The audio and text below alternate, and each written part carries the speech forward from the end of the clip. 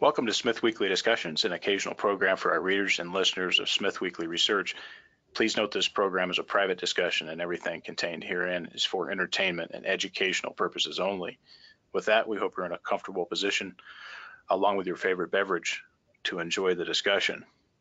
We've got a special show recap of the AusIMM Uranium 2019 conference that was held in Adelaide, June 4 and 5, 2019 in South Australia. Brandon Monroe of Bannerman Resources has consented to join me in this discussion. Brandon, how are you doing? Yeah, great. Thanks, Andrew. What about you? Doing well.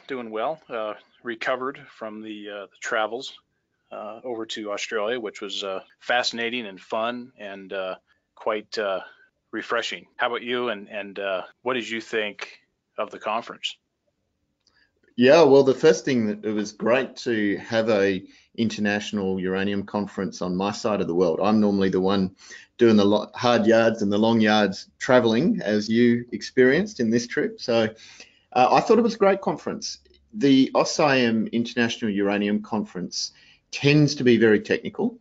It tends to be a lot of engineers, a lot of geologists, a lot of geophysicists, mineralogists and so on who are attending, and it's high quality technical information so that they can accrue AusIMM professional development points and so forth to maintain the currency of their qualifications. So on the one hand, it still had a lot of that, and I found that particularly useful because I'm constantly on a journey of trying to improve my knowledge in the sector. But also I like the fact that they introduced a lot more market and sector-oriented presentations and commentary than I've experienced at that conference in the past, and in particular yours, Andrew, which I sitting in the audience of your presentation, I really enjoyed the way that you opened up the big picture for a lot of the geologists and the engineers sitting in the audience. I think many of them for the first time probably realized what this is all about. They're actually employed by people to create shareholder value, not to design the next whiz-bang system or find the next amazing uranium mineral in the world. Right. That makes a lot of sense. And I kind of got that same piece from being in the audience for the first day and most of the second day, looking at a number of technical presentations, which were well above my head. And so it was good to kind of grasp some of those and follow along, while others were very difficult for me, not being from that type of background, to follow. And I think that there was a couple presentations that kind of broke that up. And I think that was kind of my goal, because after the first day, I went back to my presentation and kind of took a hard look again at how I was going to put it together to kind of break up the audience a bit. And I think it worked out pretty good. And so I made some small modifications to it. And I think it was receptive. The audience was receptive to what I put together, and really a fascinating conference overall. What did you see as kind of some of the big picture points that came out of it? We saw some really interesting big picture points, I think, Andrew. The first one was a couple of very good presentations, started with Scott Melby from Uranium Royalty Corp, introducing some of the very substantial progress that nuclear is making on the world stage at the moment. And I think for many people in the industry, and probably many uranium investors as well, they don't get the opportunity to spend time not at the helicopter view, but at the satellite view of what's happening in nuclear and how close we are to a real tipping point in the general acceptance of nuclear. So Scott started off by talking about some of the progress that's being made in export markets and other markets with not only conventional nuclear power plants, but also SMRs. You might recall that in the one slide, he gave a projection that the global market for SMRs could be 65 to 85 gigawatts by 2035. And that's a very substantial addition to the existing conventional nuclear reactor fleet, because the applications for SMRs are only in very limited circumstances do they cannibalize the demand for conventional nuclear reactors. Most of the time, they're in situations and circumstances where they're entirely complementary. So Scott talked about the deployment of SMRs into remote locations, for example, where it's just not feasible to run a conventional nuclear power plant, onto smaller grids, such as we have in Australia, where there aren't many opportunities to build a 4 to 6 gigawatt power plant, but there are a number of relatively small coal power stations that are looking to be phased out. And he pointed out that an SMR is a perfect way of switching a grid from say a 200 or a 300 megawatt coal-fired power station into an SMR. You can pop it right there in the same place, connect it up, and with an absolute minimum of disruption to the surrounding grid, you can use all of the infrastructure that's already in place. So those sort of applications, whether they're land-based, water-based, and even other more flexible applications of SMRs, I think are broadening the market for nuclear. So that was really interesting. We also then heard from other, I think, legends in the uranium space, Tony Gray, Ian Hore-Lacy, and a couple of others, who talked about the progress being made at an intergovernmental level. So, for example, Tony Gray described the recent IPCC, which is the Intergovernmental Panel on Climate Change, decision to include nuclear as essential. He feels that it has the potential to recast the entire nuclear debate. In other words, the world's premier organisation on climate change says the climate change targets simply cannot be achieved without it. So that's kind of remarkable, because the IPCC is an organisation which is heavily influenced by various green groups. The green lobby has got so much power within that organisation and the various advisory bodies that feed into that organisation.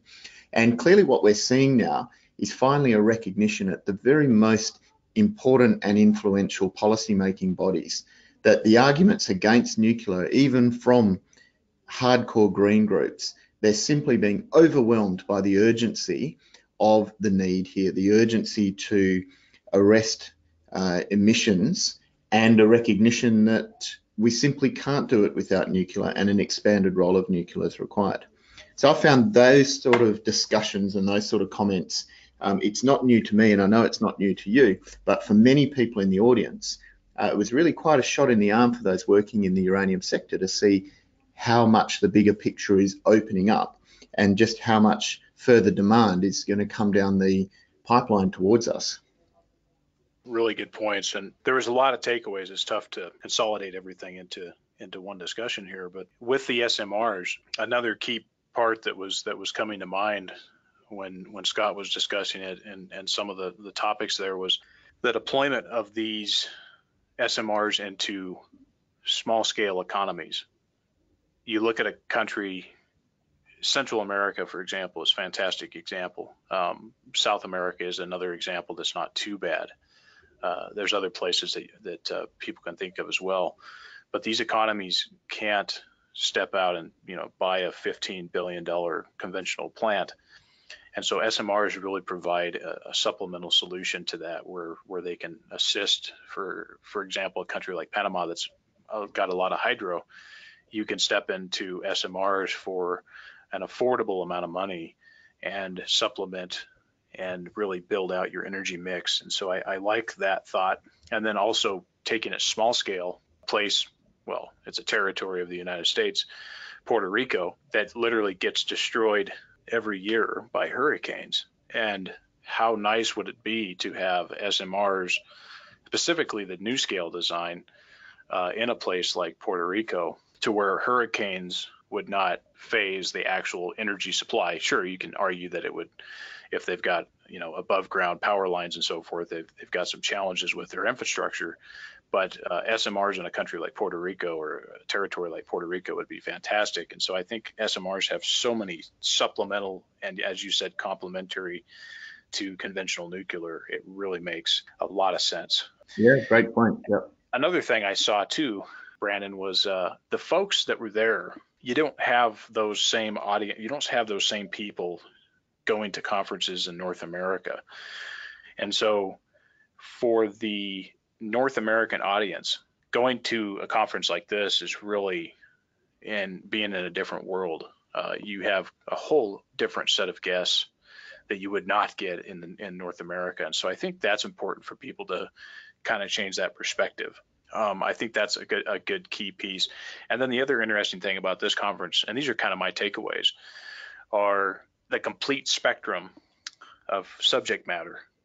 We had geology, we had effects of radiation on plant life and human life, and these studies on the other side, the mining side, the processing side, the controls and build out side, literally the whole industry. And then of course, high level, nuclear energy and everything else in between what I just said. So you have the whole spectrum of components making up an industry, which is really fantastic. And so I liked that component of it. It wasn't just, look at these stocks in an exhibit hall and, everything's related to equities, because that's not all of it.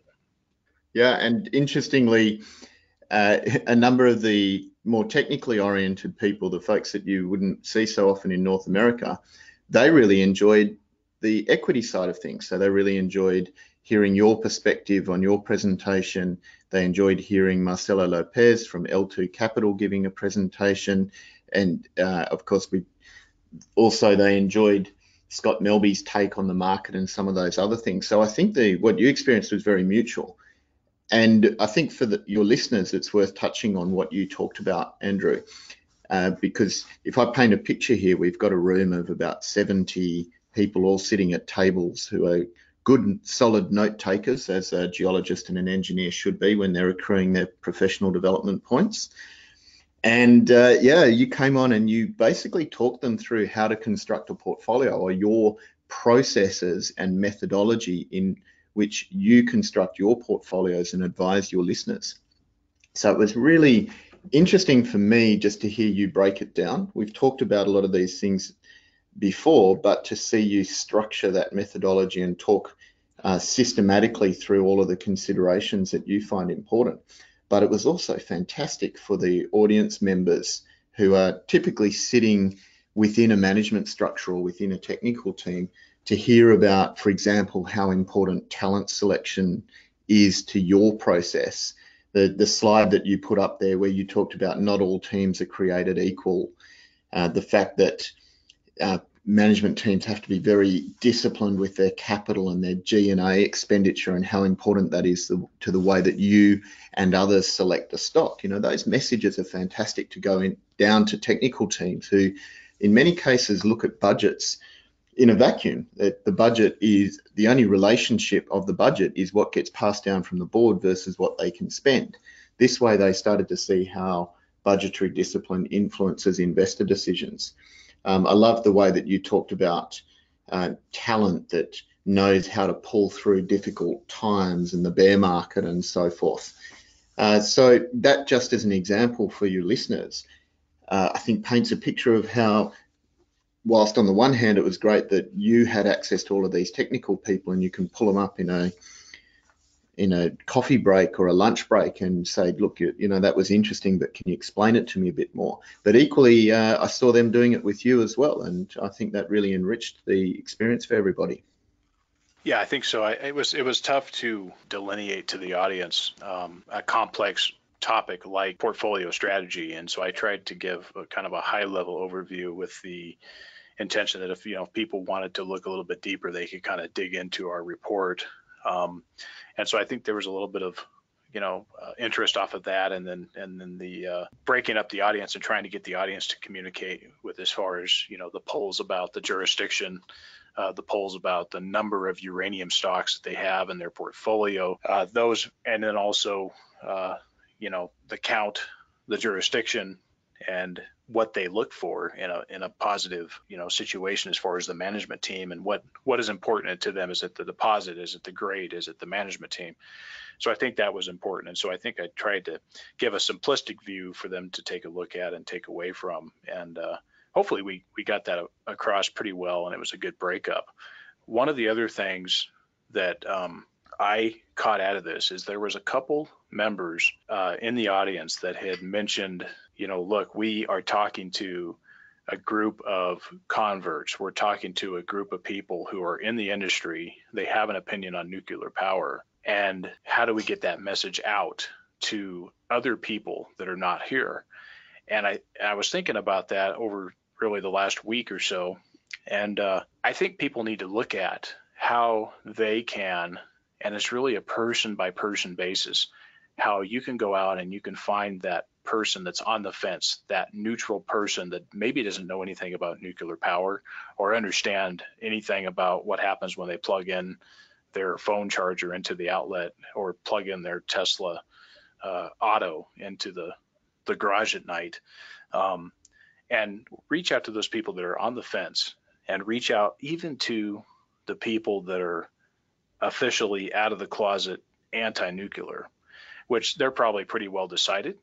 But look at those other groups of people who don't know anything about it and talk to them about it. And I think that's something that everybody can do. And so I was thinking about that, and it really makes sense. And we're going to try to make some efforts to reach out to some of the anti-groups to at least get them talking, even though if we can't convert them back, at least get them talking. So that was another piece that I was thinking about that kind of came up at the conference. Yeah, and Andrew, how did you like the straight talk about some of the shortcomings of renewables? I don't know where to start with that one, but I can tell you that, and you know more about the Australian issue, which is certainly an issue that's come up there about some of the promises that never were delivered.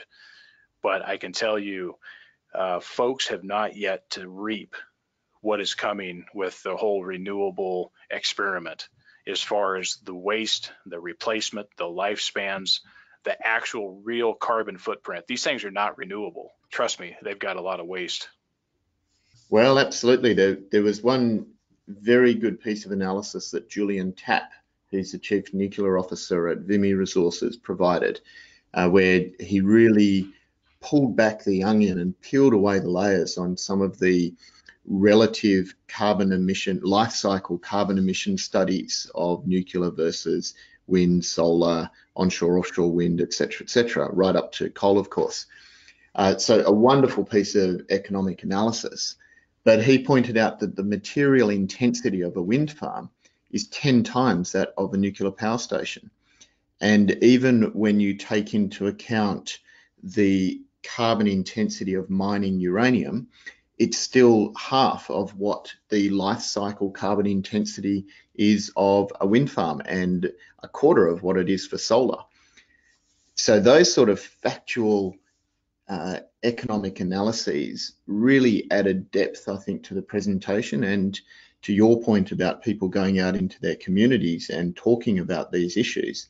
There's nothing like the confidence of seeing someone really pull apart these numbers, citing the studies that have been done, not only citing the key studies, but going back into their references and their assumptions. And in many cases, some of these assumptions about nuclear power date back decades. Somebody did a study in the 70s or the 80s, and that has just been incorporated into another study. Those numbers have just carried forward into another study.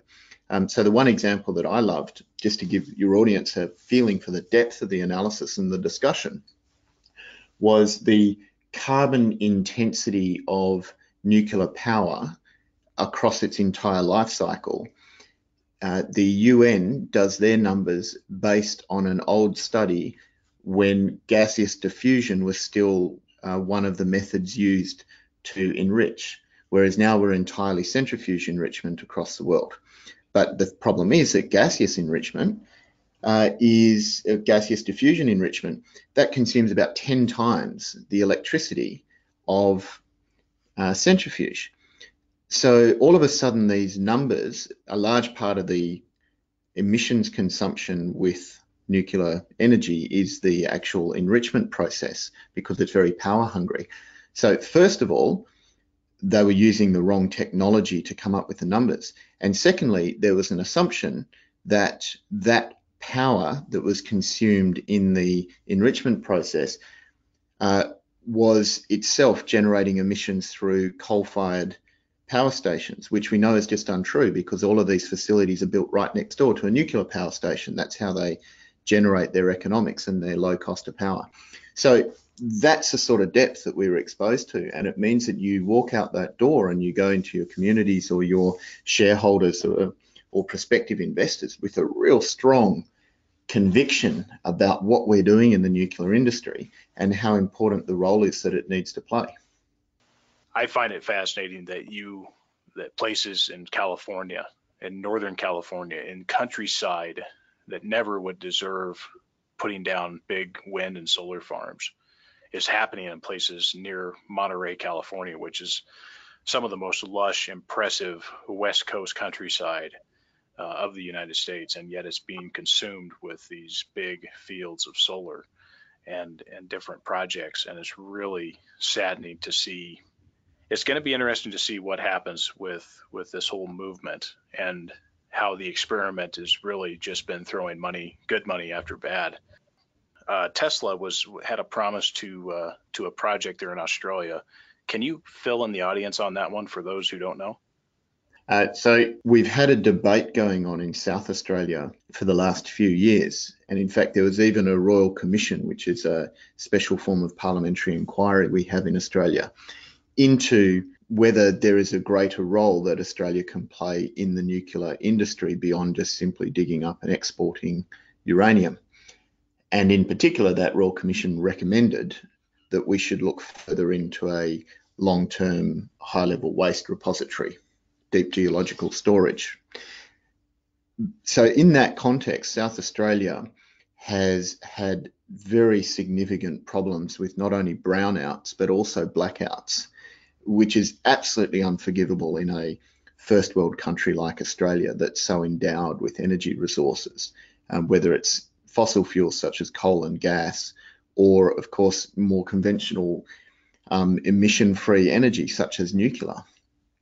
So go back to 2016, there's a lot of debate floating around the world about South Australia's failed experiment with renewables, and they had a period of time, for example, during a storm where one of the transmission lines, the interconnectors with the neighbouring state of Victoria, went down, and the entire state was without power for 4 days. Can you imagine that? An entire state without power for 4 days. And, you know, Adelaide, as you saw yourself, it's hardly a massive metropolis by US standards, but it's a significant city that's the capital city for a vast amount of area and a lot of industry. And apart from all of the huge disruptions we had to domestic life, to commercial life, there were some high profile smelters that had huge problems as a result. And there's been a number of large scale investments in the resources sector that have been deferred since then because of the concern about power. And as you well know, with a smelter, if it runs out of power, all of the pipes block up and you can have some huge ongoing issues and expenses. So anyway, what we saw was a little bit of Twitter commentary back in 2016. Australia doesn't have too many tech billionaires, but we do have a couple, and one of them, called Mike Cannon-Brookes, basically was niggling Elon about South Australia's power problems. And Elon Musk promised that via Twitter, he can fix South Australia's power network in 100 days or it's free. And so started a process where he gave a guarantee that the lithium-ion storage solution, which was installed at Honsdale in South Australia, would be installed within 100 days after the government gave it the go-ahead. So they negotiated for about 3 months, and then we had a 129 megawatt hour facility installed next to a Honsdale wind farm. The government was very quiet about the cost, and by the way, Tesla did install it within the 100 days, so they got paid for it. Eventually it came out what the total cost of that is, which Scott Melby said was $150 million, which is pretty close. And the great disappointment in that is, I think the people of South Australia thought that for that investment, their problems would go away. They wouldn't be subjected to the humiliation and disruption of brownouts and blackouts in a first world country. But actually, all that facility does is it provides stability. it provides several minutes of transitional power when solar or wind power falter. And all that does is it gives a chance for gas turbines to be turned on. So it's really just a switch that stops, say, everyone's computers and lights turning off for a couple of minutes while they start up fossil fuels. Another way of looking at it is it can provide 30,000 homes with about 3 hours of power. And so it's really done nothing other than provided grid stability. And in the period since it was installed, we've had a host of problems still in South Australia, including blackouts, total power failures, not even load shedding like we're used to in Southern Africa, for example, or South Africa. So we had a very receptive audience, I think, sitting in Adelaide, South Australia for the conference to hear about some of the shortcomings and some of the limitations of renewable energy, because many of the people there had experienced it firsthand. It's nothing more than just an automatic transfer switch between a backup generator on a residential house or a commercial building. There's nothing else there. And I think back to the SMR piece and Australia, will Australia start to use SMRs before they actually build their first conventional plant? So I think that's another interesting angle to it. And I think people in Australia are starting to warm up to that. I had a long conversation with a couple on the flight back to LA about Australia and nuclear power. And I think by the time the flight was over, they were tired of listening to me, but I think also they were reconsidering their position on nuclear power. You talked them into submission. Well done. Yes, exactly. So was there any other guests people that showed up there at the conference that you wanted to highlight that were kind of people who showed up that weren't speakers, but just showed up out of the blue? Yeah, there were lots of interesting people and quite a few CEOs of uranium companies, and that's part of the transition from being a very technically oriented conference to being more of a market conference. So we had good representation from Namibia, for example. Dr. Gabi Schneider was there, who's the director of the Namibian Uranium Association. She was a speaker. The companies that were represented there from Namibia was obviously Bannerman, represented by myself. Deep Yellow had a good contingent there. Marinika was there. Paladin Energy was there. And then the other thing that was really helpful, I think, is having Energy Fuels represented there, not only by Mark Chalmers, who's the convener of the conference, but also by Curtis Moore, who wrote the Section 232 petition originally. It was his responsibility. So being able to get that contemporary insight as we're coming to the end of that process and really understand where they're thinking, where they're at, what sort of reaction they're getting from the utilities, et cetera, that was really helpful for me to be able to sharpen my view on where we're going with Section 232. Yeah, I think that there was some interesting points that came out of that presentation by Curtis, and he did a nice job putting that together for the audience. Which is an audience, generally not from North America. And we'll see if there's a outcome here in the next 30 days, if something comes out. I know there's some little bit of anticipation building up with some of the stuff that's going on recently. The Supreme Court this week ruled on Virginia uranium.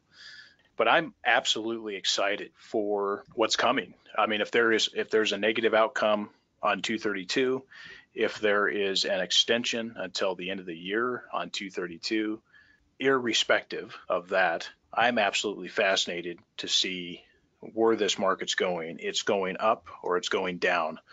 We've been trading sideways and everything has been frozen for the last quite a while. I'm absolutely just fascinated to see where this goes, because it's certainly going up or it's going down. And either way it goes, I'm excited because there are so many opportunities both on the downside and on the upside. And at the end of the day, regardless of 232, this market is eventually going to go up. So if it does go down in the short term, Brandon, I kind of see that personally as a blessing from an investor standpoint, if you have capital available to deploy. So I'm just absolutely excited. I think we've got a fascinating next 6 to 12 months, and I think we're ready. Yeah, I certainly agree with that. My view on Section 232 is the only negative outcome as far as the market's concerned is a delay on a decision or a decision that doesn't have clarity. Any other decision, you use the word negative, and I assume you're referring to negative from the petitioner's point of view, but any other decision I see as positive, because we've got a market that's been paralysed for a long period of time, as you say, and there's an awful lot of business that people just want to get on with in this sector and in the spot market. And it doesn't make sense to do that business right now when we are 3 weeks away from a likely decision. So just the act of lifting that uncertainty and having clarity going forward will create a whole range of activities. And then you've got, laying on top of that, a resumption of spot buying by Cameco. They're only going to have a few months in which to acquire the order of 10 to 12 million pounds into the spot market. And that's a very substantial proportion of the volume that's been done in the 6 months year to date. On top of that, you've got financial players who are circling, who are looking for triggers to further capitalise their specialist investment funds, which are investing in both in equities but also in physical uranium through UPC and Yellowcake. You've got other corporate activities that are sitting on the side, such as the float and IPO of Uranium Royalty Corp. Scott said that they're just waiting for Section 232 to blow over and to get a bit of certainty into the sector. You've got Uranium Royalty Corp, which is somewhere in the system. Now, on top of all that, we've seen the US utilities work down their inventory by 11 million pounds in the last 12 months. Now, that's only 10%, but that means that their inventory cover is down to about 2 years. 111 million pounds against a annual consumption in the order of 50 million pounds. Now that's getting back to normalised levels for our industry. They would probably think that that's a little bit heavy at the moment because they've been looking backwards at 8 years of falling prices since Fukushima. But the moment you start to see some upward price momentum, those utilities are going to look at that inventory in a very different way, and they're going to start thinking, well, hold on a sec, maybe 2 years. If I've just seen the price go up from 25 to 35 in the last 2 or 3 months, gee whiz, I might need that 2 years of inventory cover. And in fact, maybe we should go back to the days where we've got 2.5 years and mop up a little bit of this cheap spot while it's still available. So those sort of factors have a very rapid and compounding effect. And I see those things all operating entirely independently of any of the scenarios in Section 232 that I've looked into, and I've looked into about a dozen. It's just clarity that we need in any form. If it's a quota, well, look, that's 15 million pounds. But as Scott Melby said at the conference, he said 15 million pounds is simply, and when I say, so 15 million pounds of US production, I'm talking about for your listeners that would need to come on. But the thing is, 15 million pounds is just a blip in a market that's quickly growing towards 200 million pounds. And a lot of that production will come on in any case as the market returns. So I can't see any scenarios that don't create a positive for the sector.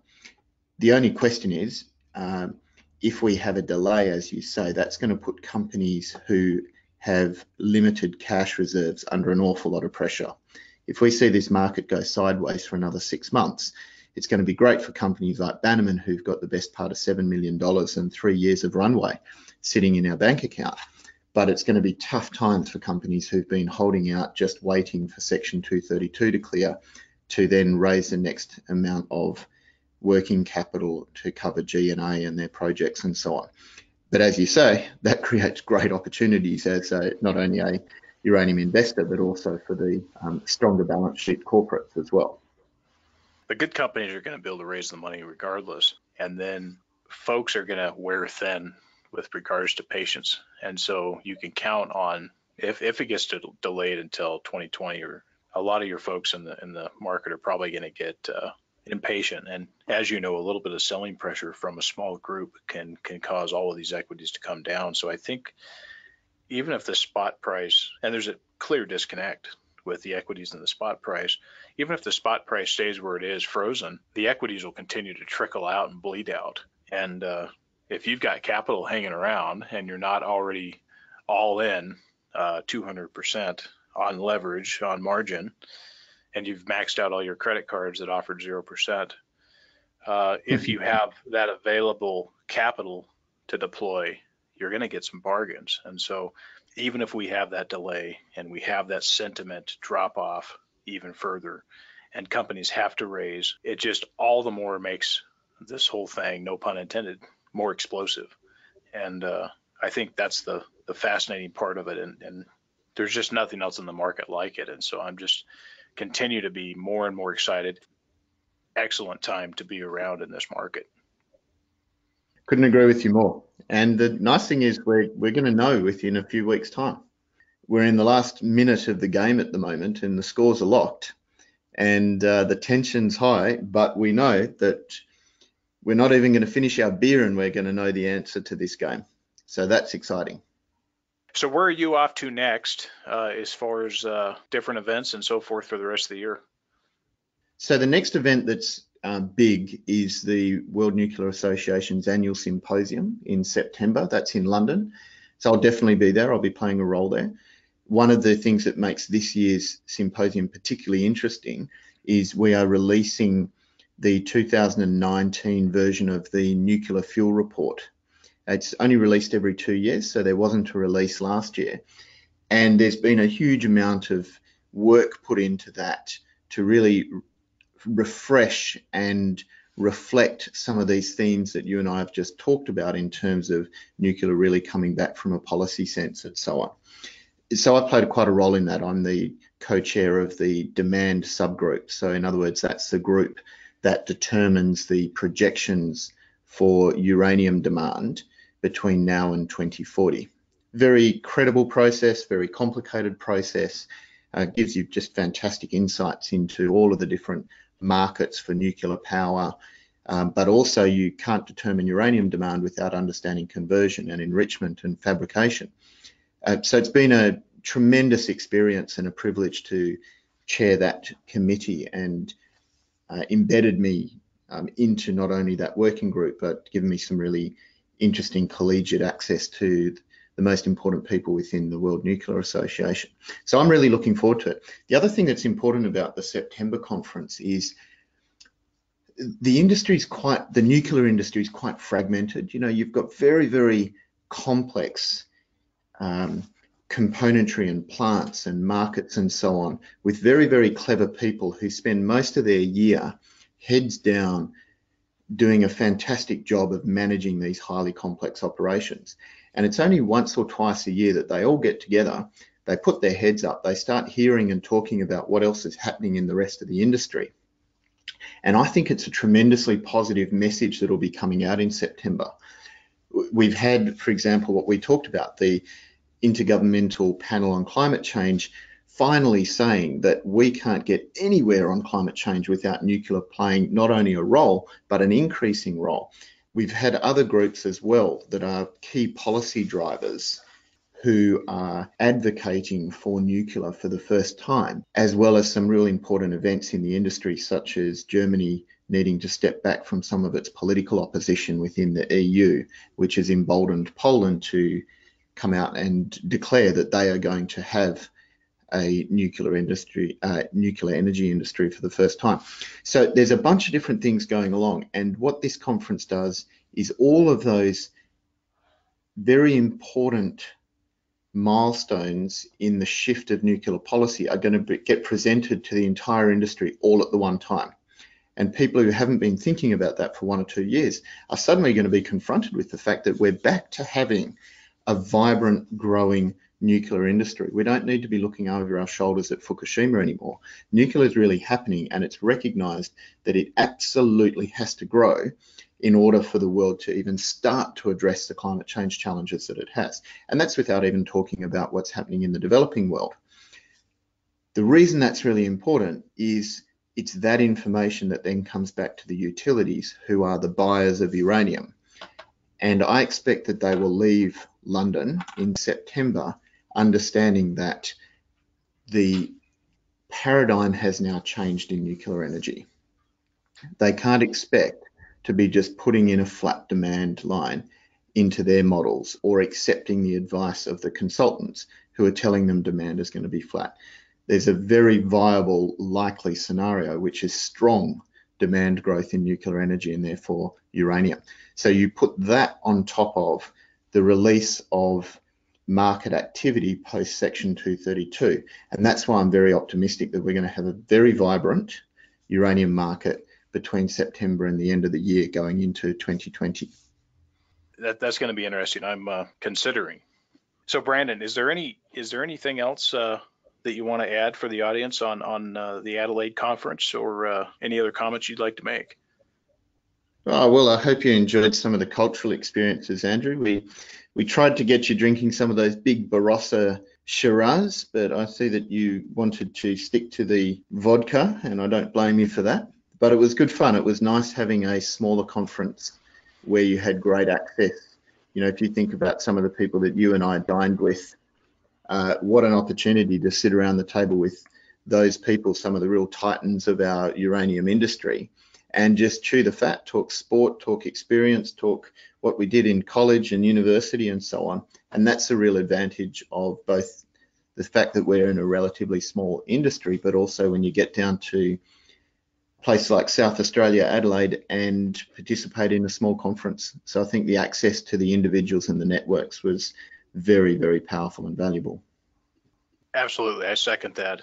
Unfortunately, I didn't get too far out of downtown of Adelaide, given the tight schedule. But from what I saw of Australia, it seems that they have their stuff more together upstairs than perhaps the United States, which is a little bit hard for me to say. But nonetheless, I think that there is some real interesting talent that's coming out of Australia, and a society that is certainly motivated to do quite impressive things. And one of the interesting things I struggled with, though, is I could not come across, not only could I not get served the amount of vodka that I was seeking, I could not come across any Red Bull to keep me energized into the evening. And so that was a challenge. maybe we're in establishments that were a little bit too high end for the typical triple vodka Red Bull solution to jet lag that you were looking for. Yeah, no, it was a fantastic trip, and it was good. And yeah, I could not, I was struggling to come on with the red wine. You know, it's interesting. I didn't know Adelaide, that area there was kind of up and coming wine country. I didn't know that. And so that was an addition there. And then of course, most of the guest taste was towards the wine. But yeah, I was trying to stick with something a little bit more lighter and heavier, less volume to get the job done. And but no, it was quite impressive, and the travel back was fantastic.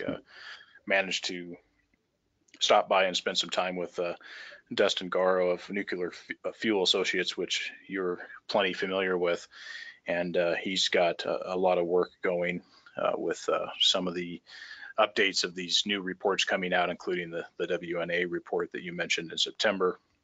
So he's busy there in Steamboat Springs. Highly recommended anybody who's in that area of Colorado or in that region of the U.S. to visit Steamboat Springs if you have not. Fantastic area, and great catching up with Dustin and talking really the internal workings of the industry, and so that was enjoyable on my way back. Yeah, just Dustin really is a great contributor to the industry, and I'm very proud that he consults to Bannerman Resources as our strategic nuclear advisor. So we're very fortunate to have that constant and regular interaction at a deep level with Dustin. And I'm so pleased that you had the chance to get a look in as to what that really means in practice. I'm sure your head must have been hurting at the end of it.